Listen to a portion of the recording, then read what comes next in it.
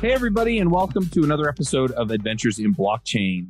I'm filling in for Gregory this week, and we have two special guests. So I'm going to introduce them, and then I'll just kind of throw my name out there so y'all know that I'm on here.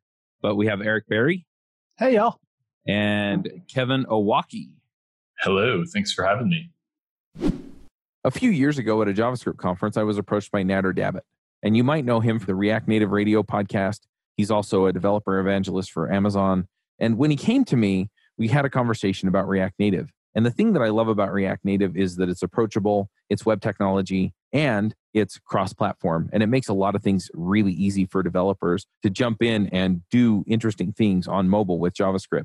So we've had this show now running for several years, React Native Radio, where we interview people about the React Native ecosystem, some of the things that are coming out in React and how they affect mobile, and other options that you have for mobile development. So if you're doing mobile development, you're doing it in JavaScript, you're looking for a good option, or maybe you're just trying to stay current with React Native, then go check out React Native Radio at reactnativeradio.com. Now, I'm going to do just a real quick intro on what I know about you guys. Of course, I've known Eric for a long time. Interestingly enough, I got my first podcast mic. It was actually donated to me by TechSmith, who makes ScreenFlow.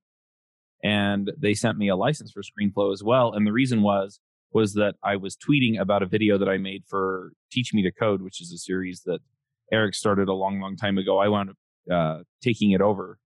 At one point, he handed it off to me. But yeah, you can blame the microphoneness and some of the other stuff on Eric.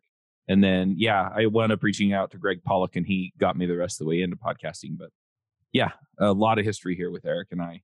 And then, Kevin, you're the founder or one of the founders of Gitcoin. And we've talked once or twice in the past. And yeah, I'm sure I missed a lot of stuff. Eric's working on CodeFund and Kevin's working on Gitcoin. What else do people need to know about you guys? I look like a chubby clone of you. Chubby clone of who? You. Oh, okay. I'm also bald with a beard, but about 100 pounds more. Right.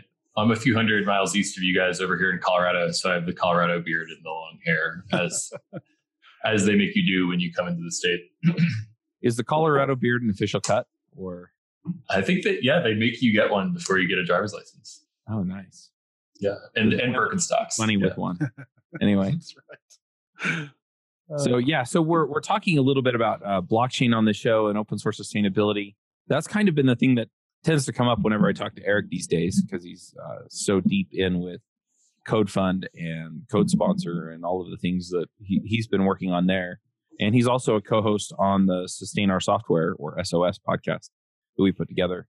I'm not as familiar with Gitcoin, and I thought I'd give you both a chance to just explain, because I'm sure you explain it better and faster than I do, what you're working on over there as far as open source sustainability. Sure. I'll tee this off. So Gitcoin is a place where you can get coins if you're a software engineer that's working on open source software.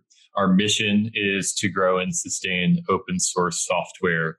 And the idea is that blockchain is a new hope for open source sustainability. So with blockchain, we've got native internet money that we can program with smart contracts. We can program our values into our money. And if we value open source software, then maybe we could create economic systems that make rewarding and maintaining and contributing to open source software profitable, sustainable. Maybe you could even thrive when you're doing it. And that's the sort of North Star that we chase at the Gitcoin project. The actual tangible reason why blockchain is a new hope for open source sustainability is that there is billions of dollars of market cap that's now being built on open source in this open source financial ecosystem. So all of the money that used to go to some back office on Wall Street is now going to open source software. And Gitcoin wants to build the tools to efficiently match capital to software developers. Our first project that we launched with is bounties. So basically, if you have something that you want done on your open source repo, you can attach some ETH or any Ethereum-based token to that bug report, feature request, documentation request, security bounty, and then we'll source someone from across the world to work on that.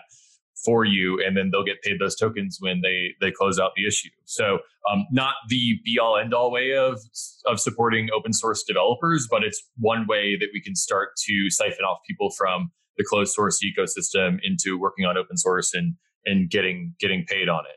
So I met Eric about 2 years ago, and he was working on CodeFund, and we realized that bounties are really good for contributors making money. CodeFund is really good at supporting maintainers with ethical ads on their repos, and we've been working together ever since on the mission of growing and sustaining open source.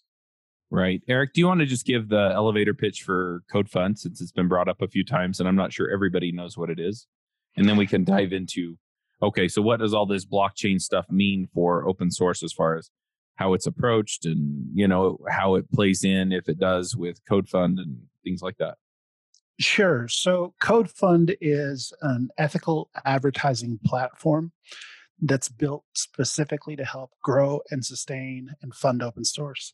What we do is we invite bloggers, application builders, maintainers to join CodeFund and place a small snippet of code on their website, or now on their GitHub README as well. And then we would display an ethical ad that is specifically geared towards the audience that they have. One of the things that I learned early on is that developers don't like to change who they are as a developer. They don't like to go out and do fundraising. They don't like to ask for money. They just like it to be something that they don't have to worry about.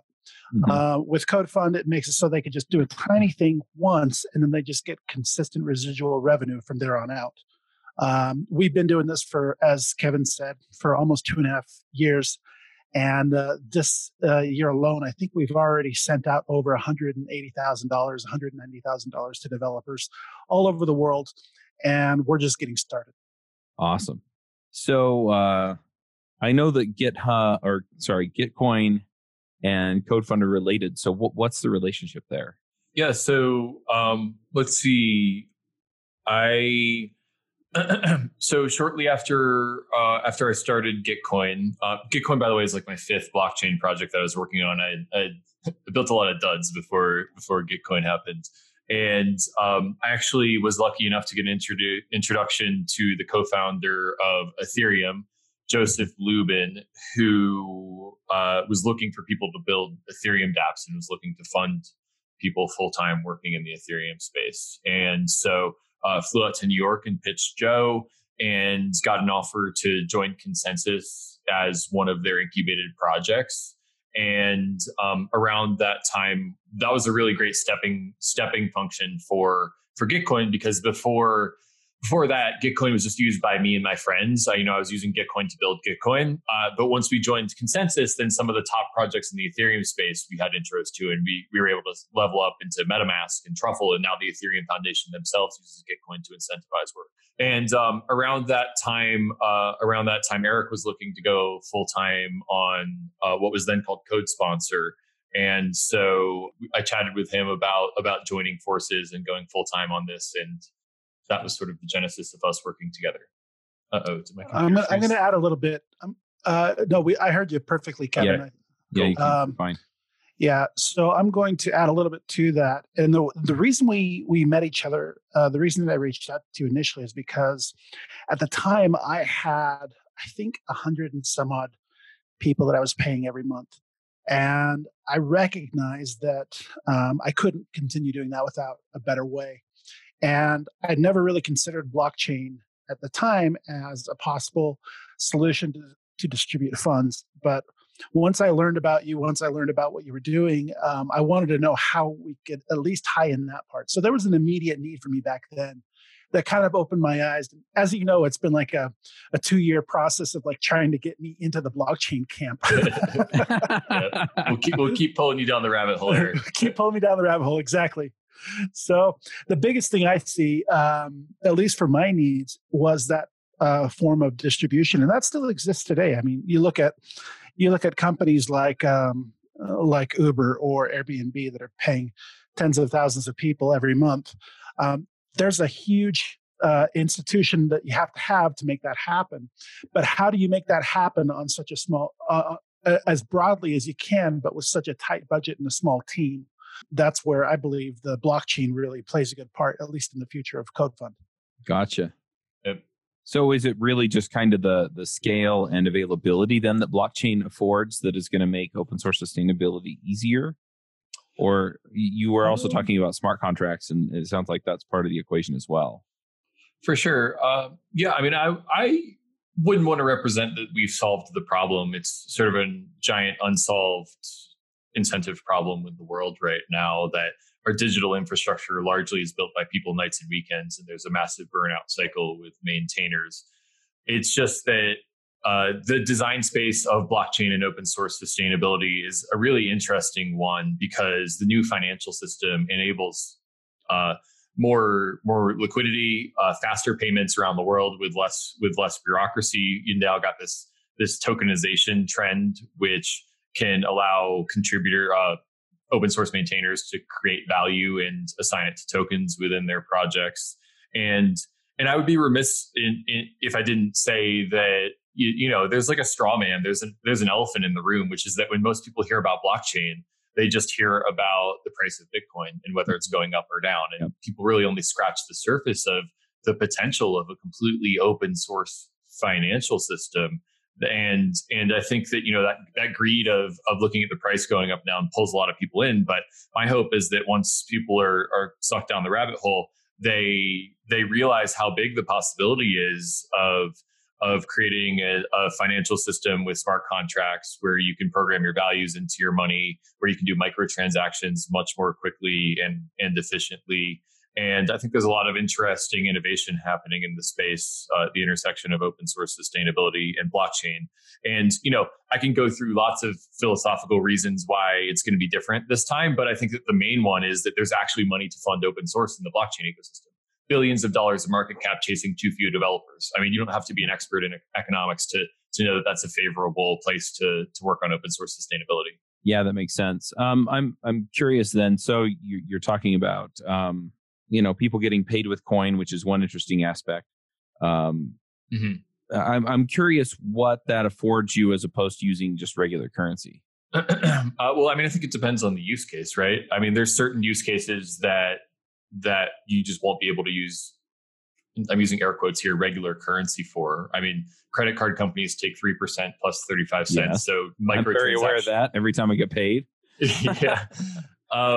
And there's cross-border bureaucracy that you have to deal with. Eric will buy Eric a beer if you ever see him, and he will tell you all about remittances and paying publishers from across the world. But the biggest unlock that we've seen for Gitcoin is that there's all of these knowledge workers in places like certain places in Africa, certain places in Eastern Europe that don't have access to a stable financial system and don't have access to Western jobs. And those people are the most voracious users of Gitcoin that we've seen, because now they can all of a sudden work for Western companies. They can work on open source, which is something that aligns with their values, and they can build up a portfolio out in the open and start to build all these connections and get paid without having to bribe someone at their local bank to release the payment. And so I think that's sort of the most compelling fertile ground that we've seen with Gitcoin's use case thus far. But the more adoption happens for blockchain across the world, the more there's fiat on ramps and off ramps. I think you're going to see a lot more interesting use cases start to spring up. That makes sense. So is this a direction, Eric, then that you see as far as being able to pay out, both maintainers and advertisers? I don't know exactly what the term you use for advertisers is, but yeah, paying out people who are then participating in the CodeFund system. So as far as the inbound funds that come from our advertisers, we do already accept both ETH and DAI. We believe they're stable enough to actually be used as a currency, and we're able to basically turn around and use that money to pay some of our publishers. The publishers are what we call the developers, the bloggers, the builders, maintainers. Right.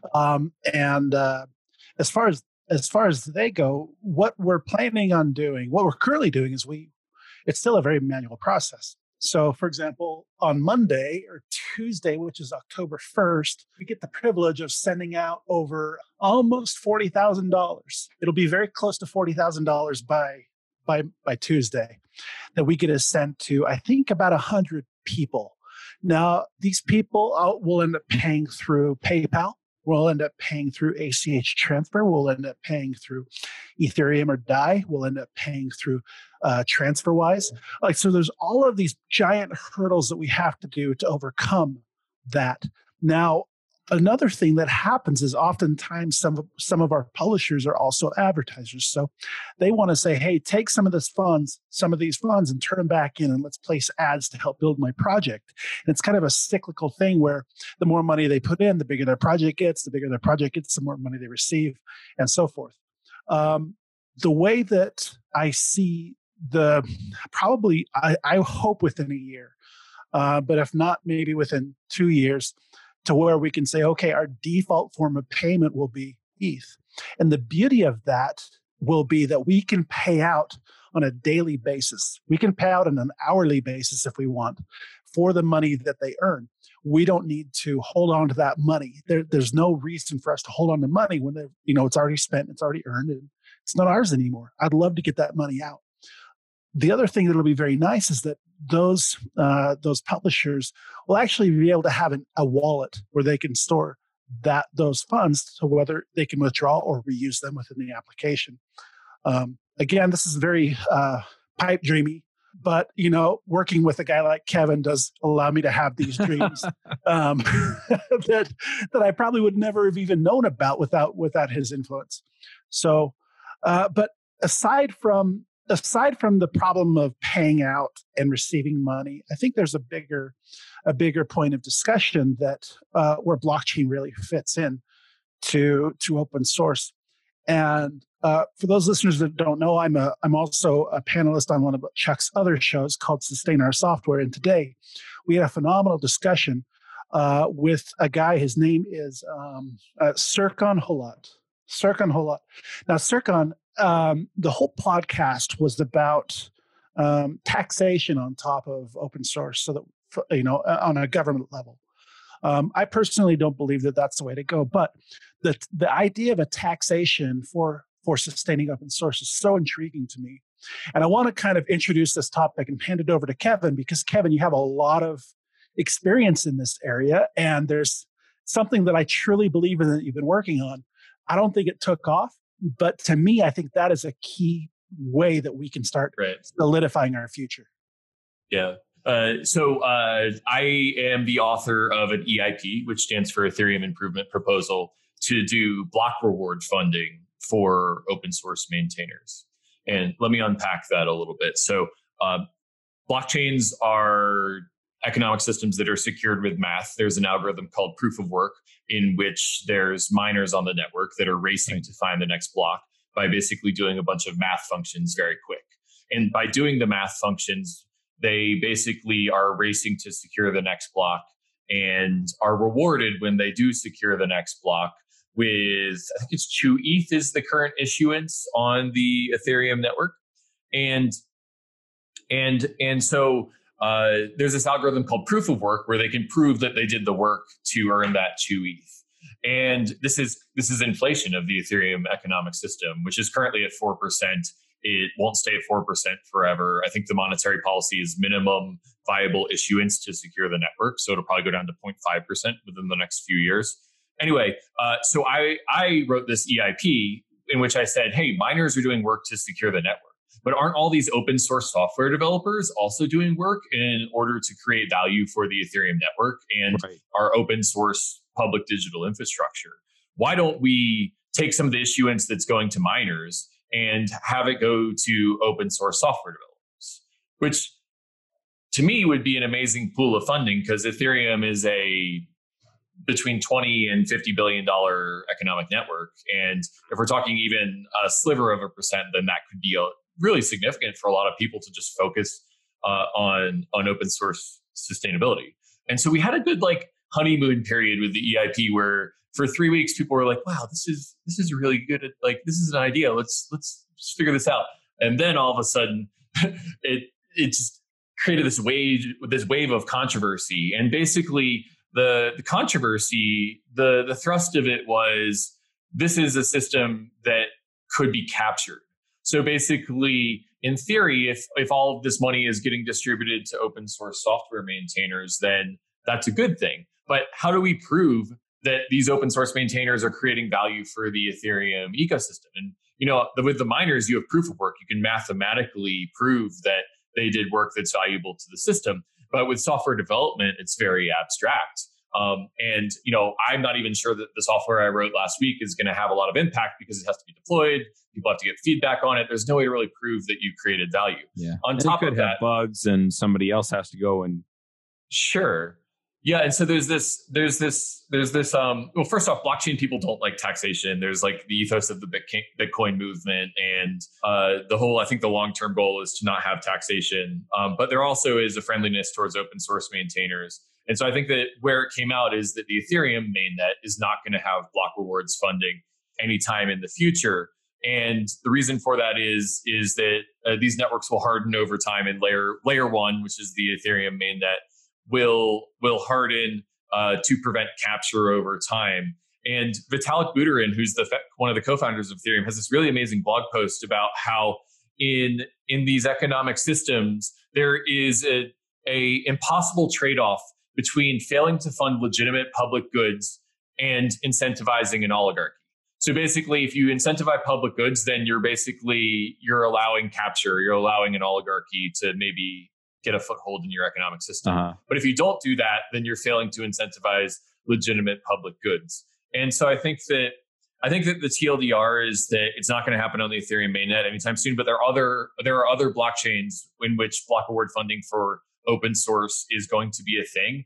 And I'm really following those experiments closely to see what we can learn from those economic systems, and maybe we can backport that to some of the economic systems in the Ethereum space. One of the biggest pain points that I find as I talk to people about software is deployment. It's really interesting to have the conversations with people where I don't want to deal with Docker. I don't want to deal with Kubernetes. I don't want to deal with setting up servers. I don't, all of these different things. And in a lot of ways, DevOps has gotten a lot easier. And in a lot of ways, DevOps has also kind of embraced a certain amount of culture around applications, the way we build them, the way we deploy them. And I've really felt for a long time that developers need to have the conversations with DevOps or adopt some form of DevOps so that they can take control of what they're doing and really understand when things go to production, what's going on, so that they can help debug the issues and fix the issues and find the issues when they go wrong, and help streamline things and make things better and slicker and easier so that they'll more generally go right. So we started a podcast called Adventures in DevOps. And I pulled in one of the hosts from one of my favorite DevOps shows, Nell Shamrell Harrington from the Food Fight Show, and we got things rolling there. And so this is more or less a continuation of the Food Fight Show, where we're talking about the things that go into DevOps. So if you're struggling with any of these operational type things, then definitely check out Adventures in DevOps. And you can find it at adventuresindevopspodcast.com. Yep. That's awesome. Because I love the idea. It's kind of automatic then, the funding of something that brings value to the network. And you're right. I mean, the first handful of full-time jobs and then a lot of the contracts I worked after that, they all benefited from open source. And so, some form of, hey, I'm benefiting from this. And so some of this, money is going to go back to those projects.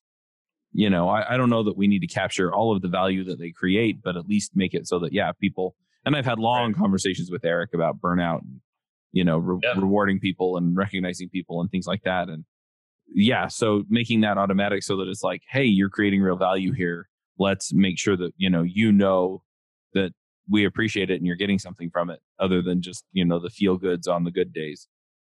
Right. Exactly. The feel goods are great, but they don't help you pay your mortgage.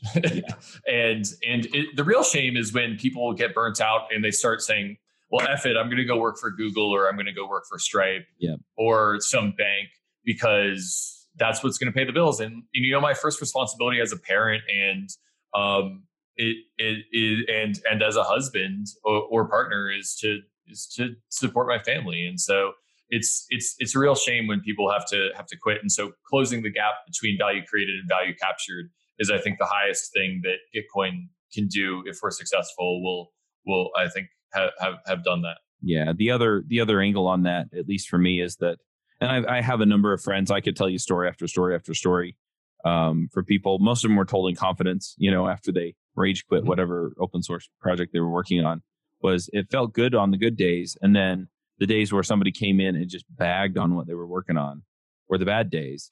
And so if it's like, well, at least some people care enough about this project to put some money into it, it makes it easier to swallow some of that and kind of take it and go, you know what, it's not all a loss here. Mm-hmm. Yeah, for sure. I mean, I don't know. Like, I think, entitlement in open source is a problem, and I have a pretty strict no asshole policy on my stuff, but a lot of people are maybe more forgiving and won't bring out the band hammer as quickly as I will. But it's a real bummer when people feel entitled to your work that you're giving away for free.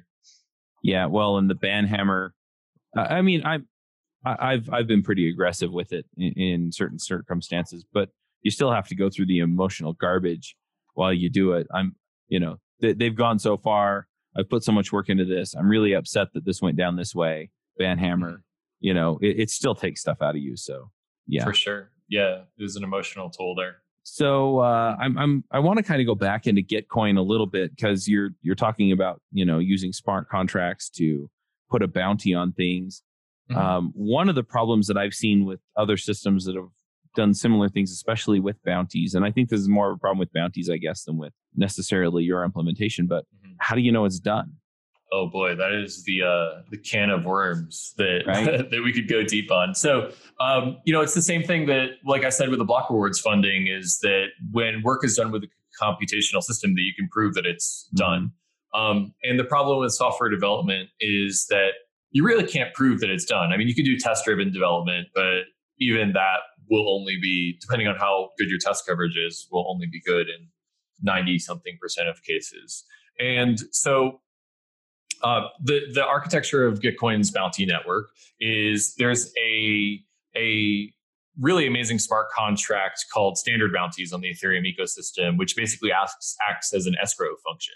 So when you post an issue on Gitcoin, it goes into this escrow contract called Standard Bounties, which is very secure. It's been audited several times, and that holds the ETH, which is in itself a pretty amazing thing. If you look at Upwork's terms of service, Upwork has Upwork Escrow LLC, which holds your funds in between A and B, and Gitcoin doesn't have to do that because just the blockchain takes care of it. So, so basically the submission process is that gets marketed out instantly to 30,000 software developers across the world. When someone starts work on the issue, then they will be introduced to the funder. And when they submit work, that's their attestation that they've finished up the work. And then there's typically, anyone who's submitted a pull request knows that there's typically a couple iterations of review that happen. And then if that goes through the success criteria, then that'll get paid out. And so that's the happy path. The reality is that software development is abstract. I can think that you're building me a swing, and you can think that I'm building you a tree, a swing set. And so software developers sometimes aren't the best communicators in the world also. And so, and that's where you can't build crypto economic incentives and provable correctness into these things. And you really need to focus on social norms.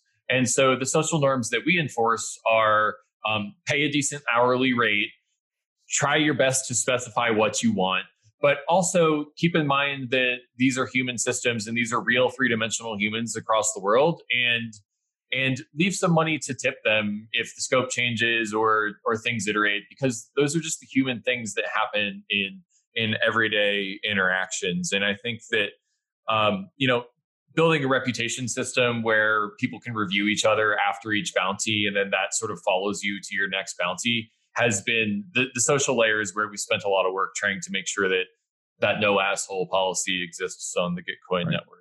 So we haven't totally solved it, and I don't think that it is a totally solvable problem, but you can put guardrails around some of those things. Right. So what do you do in the case of a dispute? Let's say that they said they wanted a swing, and so I built a porch swing, and they just wanted a swing for a swing set kind of thing. Or that I wrote documentation, but they're not happy with the way that I did it, or something like that. Yeah. So I will say that if you're ever interested in seeing our stats, go to gitcoin.co/results. And I think that 80% of the bounties that are started are completed and successfully payment is issued. Of the 20% that are not, most of those are either canceled or just stay abandoned on the platform for a few months until they're canceled. And then the very small minority that do arise into a dispute, there is a part of the standard bounties contract that allows for a decentralized arbiter, say a committee of 5 people to step in and decide who's right or wrong. We're kind of a lean startup, and so we haven't really built anything into that yet. Typically, the way it happens is that both parties will approach me because I think they see me as the BDFL of Gitcoin, and they say, "This guy's being an asshole. Can you do something about it?" And my approach is just to kind of be a mediator, say like, you're right. I'm going to hear you out, but we need to resolve this, and how can we resolve it amicably? And most software developers, if you just be human with them and listen to them, will back down from, they'll put their pitchfork down and they'll actually resolve it amicably. So I guess it's resolution by Kevin right now is the answer, but eventually we will decentralize it. That's right. If we all had a committee of Kevin, we'd be great. Kevin committee. That's right. Boy, I should delegate some of my messes to the Kevin committee. Yeah, this is all really, really interesting. I'm curious how you kind of tie it all together. So what technology are you using? Or I know some of it's written in, I can't remember the language you write the smart contracts in. Right. Solidity is the main Solidity, one. That's it. I'm a pretty Pythonic guy. I really like Python. And there's a new language called Viper that's coming out that's very Pythonic that will have things like provable correctness inside of the smart contracts. Which is actually very exciting because when you're building a smart contract that could hold millions of dollars, you kind of want to prove that it's not going to fuck up. Maybe. Pardon my language. But yeah, most of the Ethereum community is very JavaScript heavy. Whenever I write JavaScript, I might just not be a good JavaScript developer, but I end up in callback hell every time I write JavaScript. And I'm a pretty big fan of Python, and that's worked out pretty well for us thus far. I think, Eric, you guys are Rails is your primary stack, right? It is, yeah. So when we get together over beers at the Sustain Summit, we argue tabs and spaces, Python versus Ruby, IDEs, all the good nerdy stuff. Right. I actually have a pick in that area, so I'm excited. Yeah. One thing that I guess I'm curious about, because we see a lot of these dApps that are written, partially in Solidity, and then there's some interface that's written in something like Python or Ruby or something. So, what parts of the overall Gitcoin system are written in Python then, and which parts are written in Solidity? Is it just the contracts that are Solidity? Yeah, so this is where it kind of gets funny. So the contracts are in Solidity. I wouldn't wish anyone writing a web app in Solidity. So there's this thing in the Ethereum space, we call them dApps, which stands for decentralized apps. And I think that's mostly aspirational in a lot of ways. A lot of these are just web apps that are not super decentralized yet. And Gitcoin is pretty much mostly a Web 2 application. I mean, you authenticate with OAuth. We hide as much Ethereum stuff until you're already doing the bounty as possible. And then we only really use the Ethereum ecosystem and the decentralized tools when there's actually value to them. Like, for example, Gitcoin doesn't have to touch the funds that are in escrow. And I think that's of great value to both sides of the market. But I do think that that's because right now the technology is very early. And when I started Gitcoin, I wanted to avoid the trade-off of usability versus decentralization. And I just wanted to build a really usable app.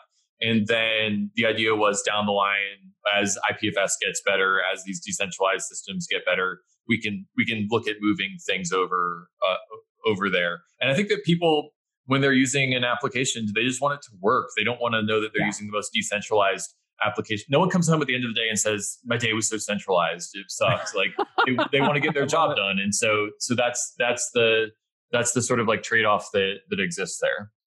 Nice. Yeah, that makes a ton of sense. So you've kind of talked your way around things as far as like how Gitcoin works and where you want it to go. I mean, what can we expect to see in the immediate future with Gitcoin and with blockchain in general regarding open source sustainability? Right. So we've launched other products. It's worth noting that Bounties is just the first product that we launched with. We have this tool called Gitcoin Grants, which is basically a decentralized Patreon where these crypto projects can raise money with ETH or any ERC20 token. And there's this gimmick with Gitcoin Grants that's called CLR matching. And just to unpack that and why it's really powerful, the basic way that it works is that every contribution to Gitcoin Grants when we're running an active matching round will get matched. And it's not a one-to-one match. So basically, if Project X is raising $100 from one person in a traditional matching system, then the matching pools would give out $100 to that project also. But the way CLR matching works is there's this mathematical formula, which according to Glenn Weil, this economist that everyone in the blockchain space follows, is the mathematically optimal way to incentivize public goods, which I think that's cool. I don't know enough math to know if that's just marketing or not. But basically, it's CLR matching. It's quadratic matching. And the way that it works is that the matching is based not only on the volume of the contributions, but it's based off of the breadth of support in contributions. So to take my earlier example, if you had $100 from one contributor, then that would not be matched nearly as much as $10 from 10 contributors, because the latter project would have way more of a groundswell of support. Right. And to the degree of I think that the latter one would have like 7 or 8 times more matching. And so basically what it is a matching system that's meant to optimize for projects that the groundswell of people care about, not what the whales care about, not what the oligarchs in an economic system care about. And so Gitcoin Grants CLR round 3 is happening now. We've raised over $100,000 for projects in the open source ecosystem, and there'll be a $100,000 matching pool for open source. That's happening right now, and we're super proud of our deployment of that economist stuff. Gitcoin Grants is happening. We're also doing a lot of virtual hackathons. So if you go to hackathons.gitcoin.co, you'll see that we've done about 5 hackathons, which is distributed about $500K worth of open source, worth of money to open source. And the hackathons are just kind of bounties, but with some marketing and sort of like a lightning strike of engagement once a month to distribute money to open source software. So one of the things that we found is that bounties are a really great way of incentivizing open source if you know how to write a spec, if you know how to price your issue, if you know how to market your issue. But hackathons are a way for us to do a distributed worldwide hackathon and help you do the marketing, help you write the specs, help you price the issues, and market it all together at this big lightning strike of engagement for hackers. And so the virtual hackathon model is interesting because those people in East Asia, those people in Africa can contribute to open source and can really use this as a focal point for what they're going to do work-wise for the next month. And there are people who work full-time for the Gitcoin network, which is I think super cool. So I guess the answer is Gitcoin Grants and virtual hackathons are sort of the focus for the next several months. And then on the CodeFund side, we've also got some interesting developments in how CodeFund's going to scale their work in supporting open source. Eric, you want to talk about that? Yeah, definitely. So if you remember back in 2017, we started off with a code sponsor, and the whole premise behind it was to display a message from a paying company on a GitHub README. And then whenever a developer would click on that link, they would get paid. And that lasted a good 6 months. We generated well over $12,000 to give out to developers during that period of time. When we shut down in December of 2017, we had over 1,600 active projects on the platform until GitHub said to turn it off. So we turned it off. Over the last 2 years, or I guess a year and a half since then, I've kind of been touching my toes in the water, trying to talk to them, help them understand that this wasn't a bad thing, and how can we pivot to make this still work? Because at the end of the day, this was driving a lot of money towards open source projects that really didn't have the means to generate that elsewhere. We recognized that generating funding through asking for donations was not very feasible, and asking them to just stop what you're doing and go market yourself instead of continue to sustain your projects. That also is something that we didn't want to do. So sorry, I'm giving a whole big long premise to what we're about to launch. So probably by the time you listen to this, we'll be launched. We are now able to get back onto GitHub. We're going to be announcing soon CodeFund sponsorships. And CodeFund, what we now have is any project out there that would like to receive funding can go to CodeFund, can get a small snippet of code to put at the very top of the README. And then what happens is that project now becomes part of a marketplace that these advertisers, these sponsors can look at and say, okay, well, I really want to sponsor these, partially because, there's dual motivation. One of them is they might be sponsoring because they want to help those projects because they use them, or they might be sponsoring because they know that the type of people that use that open source project are also an ideal customer of theirs. So what happens is at the very top of the README, you'll see just sponsored by, and then a logo for that company. And then when you click on the logo, you go to the website, but it's a fixed monthly price. There's no cost per click. There's no cost per impression. It's just a fixed price. But by providing all of this in a way where advertisers come in and basically create this custom package for themselves, we expect to see the same type of high quality results that we saw back in 2017. And we're super excited to launch this. We've already got $3,000 lined up to go out just in October on our trial. And once we open the doors to everybody, I think it'll be quite amazing. That's cool. And I was excited when you launched Code Sponsor, and it was kind of nice to be able to see those ads in the READMEs, and kind of it gave me a good feeling, because it's like, okay, it's another avenue for people to support open source maintainers and open source projects without the maintainer or the project having to go way out of their way to do anything other than include that snippet and then know that, they were going to get some backup come their way. Yeah, absolutely. About 10 months before we started Ruby Rogues, which is the oldest podcast on devchat.tv, I went freelance. And one of the things that I figured out pretty fast is that I had no idea what I was doing. And I made a bunch of mistakes, but I also made a bunch of friends who were doing freelance. And we got together and we started a podcast called The Freelancer Show. And The Freelancer Show has been running about as long as JavaScript Jabber. But we talked every week about all of the things that we were learning and doing in freelancing, and giving people advice on how to get their business started so that they could go out and be independent if that's what they wanted.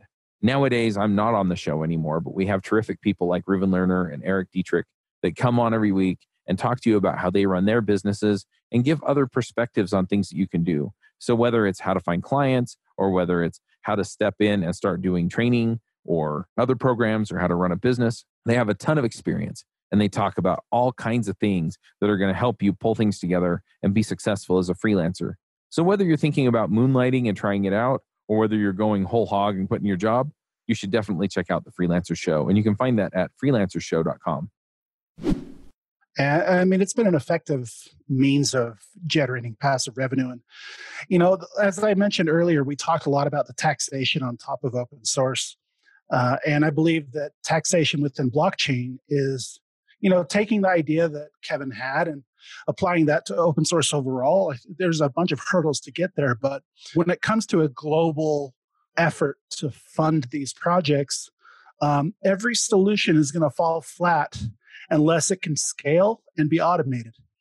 And right now, I can't think of anything outside of blockchain that can scale and retain a sense of automation to make that happen. Even if GitHub turned on and said, "Okay, we're now in the advertising space, and we're going to start funding these projects through advertising," that's great. But what happens to those projects that are being used, but they're not getting a lot of visitors? You know what I mean? Yeah. And so I honestly, truly, truly believe that within the next 5 to 10 years, blockchain is going to play such a major factor in the growth, sustainability, just thriving of open source. In fact, that's what I gave a talk on recently at a conference, essentially laying out like, hey, this is all the stuff that we've been doing. These are great efforts, and this is what the world's doing. And then if you look at it, you I have 2 slides which I think are really interesting. One of my slides is sharing one of those or that short. I think it's a poem. It's not really a poem, but it's about a starfish, right? This old man's walking along the beach, sees this kid throwing starfish back into the ocean, and he asks him, "Why are you doing that?" Because the beach is completely covered with thousands and thousands of starfish. And the kid just checks one back, and the kid says, "Well, I'm saving the starfish." And the old man kind of chuckled and said, "Well, there's no way you can save all of these starfish." And then the boy picked up another one and checked it back in, and he said, "Well, it mattered to that one." And you think about that, and that's such a great feeling. But I turn that around, and let's say, and my next slide is actually a big slaughter of like all these dead starfish. Because if you think about it, that's really great, And open source is kind of that way. The privileged get paid. Yeah, I don't need money. Great, no problem. But what about all of those projects out there that are failing and dying because we're not paying attention to it? And that's the problem that I think can only be solved when you have the technology built behind it to be able to do that. Yeah. I don't believe that Web 2 can do that. I think Web 3 is the only way. What do you think, Kevin? Thanks, Eric. Been feeding, been sending the blockchain Kool-Aid over to Eric over the last 2 years, and looks like it finally set in. That's good. Yeah, so I mean, I think that I think that the internet changed the world because it allowed computers to send information over a computer network, and that anything that relied on information in the world changed. And that's a lot of things. So our media, our entertainment, our politics all changed because of the internet. And I think that blockchain has the ability to send financial value over a computer network. And so there's the potential that anything that relies on financial value could be changed by the blockchain-based internet, which we call ever so arrogantly in the blockchain space Web3. And so I think that basically because of the internet, we have 1,000 songs in our pocket, and we have record companies, records in our pocket. With blockchain now, we could have a bank in our pocket. And so what does that world look like? I think that another way I like to splice and dice this opportunity is that it is thinking about what paradigm these economic systems are sovereign to. And so if you think about the internet as an example, the internet's a really great example because it took several decades to play out. It kind of sucked at the beginning, but it did eventually change the world. And also it's a hindsight thing, so we can reason about it with the gift of hindsight, which, as you guys know, is 2020. So if you think about the internet and the difference between Yahoo, which in my opinion took the old card catalog system and put it on the internet. You wanted to look up the Denver Nuggets, which is a basketball team. You have to go to sports, professional sports, basketball, Colorado, and you have to look it up. And then Google just created this completely new interface that was native to the internet, which allowed you to look up the Denver Nuggets by just typing their name. And so if you think about that, then the sort of parable to the blockchain-based internet is, well, what's going to be the economic system that's completely native to the blockchain-based internet that's going to save open source? I think that bounties are something that you can do in the old world, and that's good. It's a good way of building something that people can expect in the new world that they recognize from the old world. But there are going to be fundamentally new native economic systems to the blockchain-based internet, and block rewards funding is the one example that we've already talked about on the show that just you couldn't do without the blockchain-based internet. There's actually this really interesting project that we're friends with called OSCoin. And basically what they're doing is they're creating an algorithmic rank of every open source project using a modified version of PageRank. And the way that works is that if your project X depends on project Y, then that's a vote for project Y's importance. Kind of like how PageRank in the web is, if there's an anchor link from one site to another, then that's a vote that site is important. And right. So basically what they're using, is they're creating a dependency graph of OS rank, and then they're basically going to distribute block rewards fundings to all these different projects. And I think that they're going to be valued in the hundreds of millions of dollars. So it could be a significant event for a lot of these projects. And so the question that I would leave your audience with as we start to break is, what's the fundamentally new thing that's going to exist because of the blockchain based internet that's going to save open source? It's that design space that's really exciting to me. Yep. Yeah. And I don't know enough about it to really comment on it myself, but I do see all of the things you're talking about as an interesting direction for this to go. Yeah, because as people put value into the system, into the ecosystem that's around it, and then we're able to recognize the value that's coming out of the effort that people are putting in, be it through blockchain or, any of the other ways that people find that they get support for their open source projects. It's an interesting future. And with blockchain as an option for not just, being sort of the currency of value that we're using, but also the way of keeping track of the value that's coming. I think it's really interesting to see where we're going to end up. Yeah. I will say that I do think that it's interesting, but I am by no means think it's going to change everything all at once. There's still a lot of unsolved problems. I think the energy emissions with proof of work stink, and I can't wait until Ethereum moves over to proof of stake. There's an Oracle problem, which is basically, how do you get data on chain that's reliable? And there's a problem with private key management. I know how to manage my private keys, but I also have a computer science degree and have been working in technology as an engineer for the last 10 years. My grandma is not going to want to manage her own private key. And so I think that there's a lot of challenges to solve, but I'm fundamentally optimistic when you look at it on a multi-decade time arc. And I think anyone who uses it to get rich quick is going to be sorely disappointed. Those days are behind us. And I think that if you look at it with a long-term time horizon, then you're going to be pleasantly surprised. Well, it's like any other technology. I think a lot of times we get this idea that, the radio showed up and then, everybody blah, blah, blah, right? But what really happened is that incrementally pushed people to make better receivers and better transmitters. And then it incrementally pushed people to make better microphones and come up with better ways of transmitting across wires and better, and so all of this happened. The same thing with TV, right? Is we see kind of a TV revolution in the 50s, but the TV was invented in the 30s, I think. And it was just an incremental growth toward, the point where TVs were cheap enough and advanced enough that people could use them in their house and afford them. And so we're going to see the same thing with blockchain. And so it's not a reason to not try now. It's a reason to be involved now so that we can push things forward and make them work in a way that supports the things that we're trying to support. Yeah, that's certainly the hope. I'm reminded of when you talk about TV and radio in Back to the Future, when Marty McFly goes back to, what is it, 1955? 1955, yep. And he visits that family and they're like, oh, do you have a TV? Do you have a TV, Marty? And Marty's like, yeah, I have two. And they're like, wow, you must be rich. Yeah. And so it's just, how technology gets cheaper over time and more distributed.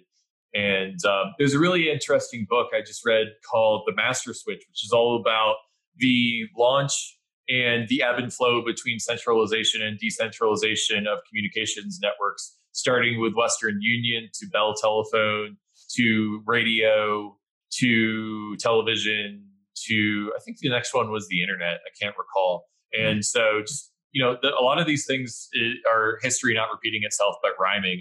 And it's fun to learn about the history there because it gives you a sense of perspective. Yep. Yeah. And so we're just inventing new train lines for all this stuff to run on. I hope so. And hopefully these new train lines have less intermediaries. I don't like paying a wire transfer fee of $30 every time I want to send money across the world. I don't think that that's a fair economic system. And, if you're, the whole thing that people talk about in the blockchain space is removal of intermediaries. Visa, MasterCard taking a 3% fee on every transaction they built $1 billion empire by doing that. But we moved from AOL, which was a centralized walled garden internet system, to the open internet. And I think there's an analogy with the banking system where we can move to an open intermediary-less banking system. And I hope that someone builds a Netflix of banks. I don't like having to log in every month and look for where I was dinged with random fees here and there. I think that hopefully there will be change in the financial services sector because of the competition brought on by blockchain networks. Yep. All right. Well, I need to push us into picks. I've got 2 3-year-olds that my wife left me with. So, okay. Yeah. So we'll get some parenting picks out. I think all 3 of us are parents. Yeah. Oh, I could tell you stories. I've been torturing 2 of my kids for the last 2 days. Anyway, yeah. Before we do that, though, if people want to get involved in CodeFund or in Gitcoin, what are the best ways to do that? If you Google Gitcoin, then you'll find Gitcoin.co, which is our primary landing page. You can sign up for our mailing list, which is just basically a once a week email from me about the latest in blockchain and open source sustainability. And then you can also opt into new bounty emails if anything matches your skill set. I think that Google has finally learned to stop autocorrecting Gitcoin to Bitcoin. So I feel like we've made it in that way, and you'll find Gitcoin.co. Eric, how about CodeFund? Yeah, so CodeFund, you can find at codefund.io. Check us out. Nice. Yeah, I definitely want to throw in a plug since Eric kind of just said, here's where it is. But it's a terrific way. If you're supporting the open source ecosystem in any way, they make it really, really easy to get the stuff on your website. So then you're putting the ads up, you're getting some money coming in for what you're doing. And yeah, it really is, kind of an automatic way if you've got traffic coming to that website to get a little bit of help. So yeah, do it. I want to really quickly, as we're breaking shill, Eric and I are going to be co-hosting a conference out here in Colorado in February.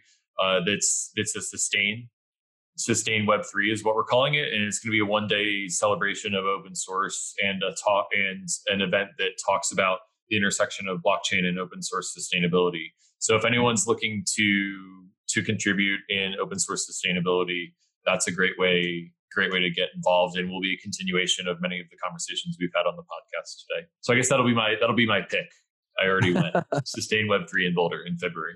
You can pick whatever you want. In fact, let's go ahead and do that. Eric, you know the drill with picks. Do you have some picks? I do have. I have a pick. Actually, I got a couple of picks. The first one is an AirPods case. So last trip that I was on, actually with Kevin, I lost my AirPods, and that's not good. And normally I have them tucked safely into my belt loop, but this time for some reason I didn't, and some Uber driver is now the new owner of my AirPods.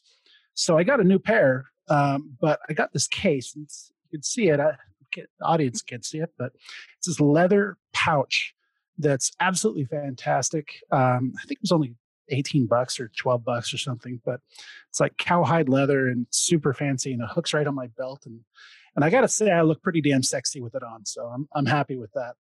The other pick I'm going to have is something that's not out at this current moment, but it will be by the time this podcast airs. One of the things that I've been helping work on with, I've been pairing up with the people over at Open Collective, and they're about to launch something which is an extension to their Back Your Stack platform. What they're going to provide is a way for what they, I guess, have provided now is a way for companies to be able to back their stack personally, so they can list out their stack, but then they're going to be able to share that and compete with, compete with funding, but also place a badge on their website that actually declares to the world, to the open source community, that they are backing their stacks. So when you, as a developer, are looking for companies to buy products from, keep an eye out for that. Those are the people that are giving back. At least that are giving back through that project. That's all I have. That's cool. I'm going to throw some picks out there. I'm going to start out, since we kind of all talked about what we're working on. I'm working on a new project for devchat.tv listeners, well, and anyone else that's out there in the programming community. I've talked to a lot of people, and what I'm finding is that there really isn't a whole lot of support for, I hate to say soft skills, but that's a lot of what it is. Essentially, the way that I'm putting it is, think about that person or the people that you've worked with in the past that were just kind of those top-notch coders, right? Top-notch people that you really love to work with, that seemed to be able to solve most of the problems that came their way. They were pleasant to work with. They were a great help to you when you needed it. They were willing to accept your help when they needed it. They, it seemed like the sky was the limit with their opportunities for career growth and things like that. I'm putting together a membership site that's essentially designed around helping people become those people. A lot of times we hear like 10x engineer, which seems like sort of a conceited way of saying I'm 10 times better than some other person out there, which is an idea I don't love. But at the same time, we do need to have a way of actually talking about leveling up and not just in the code, which is I think where we talk about a lot is, some measurable version of on my own, I can, implement so much. And so I want to talk about the other areas. So whether it's, how to build your skills, how to communicate with other developers, how to, be a team lead or how to support your team lead, how to, learn about and embody the values of the company you work for and things like that. And so I'm working on a series of videos. I'm about ready to launch the guide to finding your dream developer job, and just pulling a lot of this together. I find that a lot of people are really kind of hungry for that sort of how do I succeed at this, and not just succeed in making the highest salary, but how do I find a job that is going to empower me, and then how do I excel in the job in a way that makes a difference for my team, for the community that I'm serving, and for everybody else. So that's what I'm building. I've termed it Max Coders. So it's going to be basically a blueprint for how to become a Max Coder. You can find it at maxcoders.io, and it'll be out by the time this goes live. Kind of in a beta state, so I'll probably actually be selling it at a discount while it's in beta. So it might be a good time to get in. Limited seats on that, but yeah, so you can check that out. And then I've also been listening to a book on Audible, and I typically shy away from the sort of political picks, but this book has been really interesting, and I think it's a good read for anybody who's out there who's involved in the political system and has questions about why Donald Trump does some of the things he does. I'm not going to endorse any point of view on this, but the book is The United States of Trump by Bill O'Reilly. And really what it boils down to, he interviews people around Donald Trump, and you kind of get the backstory and the history of where he and his family came from and what it was, kind of his life story and why he might approach some things the way that he does. And again, I'm not endorsing anything or saying that he's right to think the way that he does, but it definitely makes him a little bit more understandable. And so if you're trying to figure out what in the heck is he thinking, this answers some of that. So anyway, I've been enjoying the book, and I've been finding it very, very interesting as far as, okay, how did he become who he was? And, why does he, approach some of this stuff the way that he does? So anyway, United States of Trump. Kevin, do you have anything else you wanted to shout out about on the show? I mean, I guess Sustain Web3 in Boulder was, my first pick. And then let's say my second pick was, I've been on the Ergo train recently. I spend a lot of hours in front of my computer trying to make Gitcoin do all that it can do. And your listeners won't be able to see it, but my posture is kind of like slouchy and off to the side. And I went to a chiropractor like 9 months ago, and he was like, "Your left side's an inch longer than your right. How do you sit?" And I just kind of like did this weird hunched over thing, which is how I sit in front of my computer. So I'm really trying to get serious about correcting my posture. And that includes sitting up straight, taking walking breaks, but then also when I'm coding, not having my shoulders hunched forward. And so now I'm using the Advantage Kinesis 2, which is an ergonomic keyboard that is a split keyboard. And I really it took me like 4 days to relearn how to type on it, but it's just been, it's solved some issues for me. And I think that anyone else who's lapping a lot of hours on their computer might want to consider going Ergo, both on your desk setup and your keyboard and your mouse, because it's really helped me avoid some of the back pain that I was feeling. So those are my picks: Sustain Web3 and ergonomic office equipment. Nice.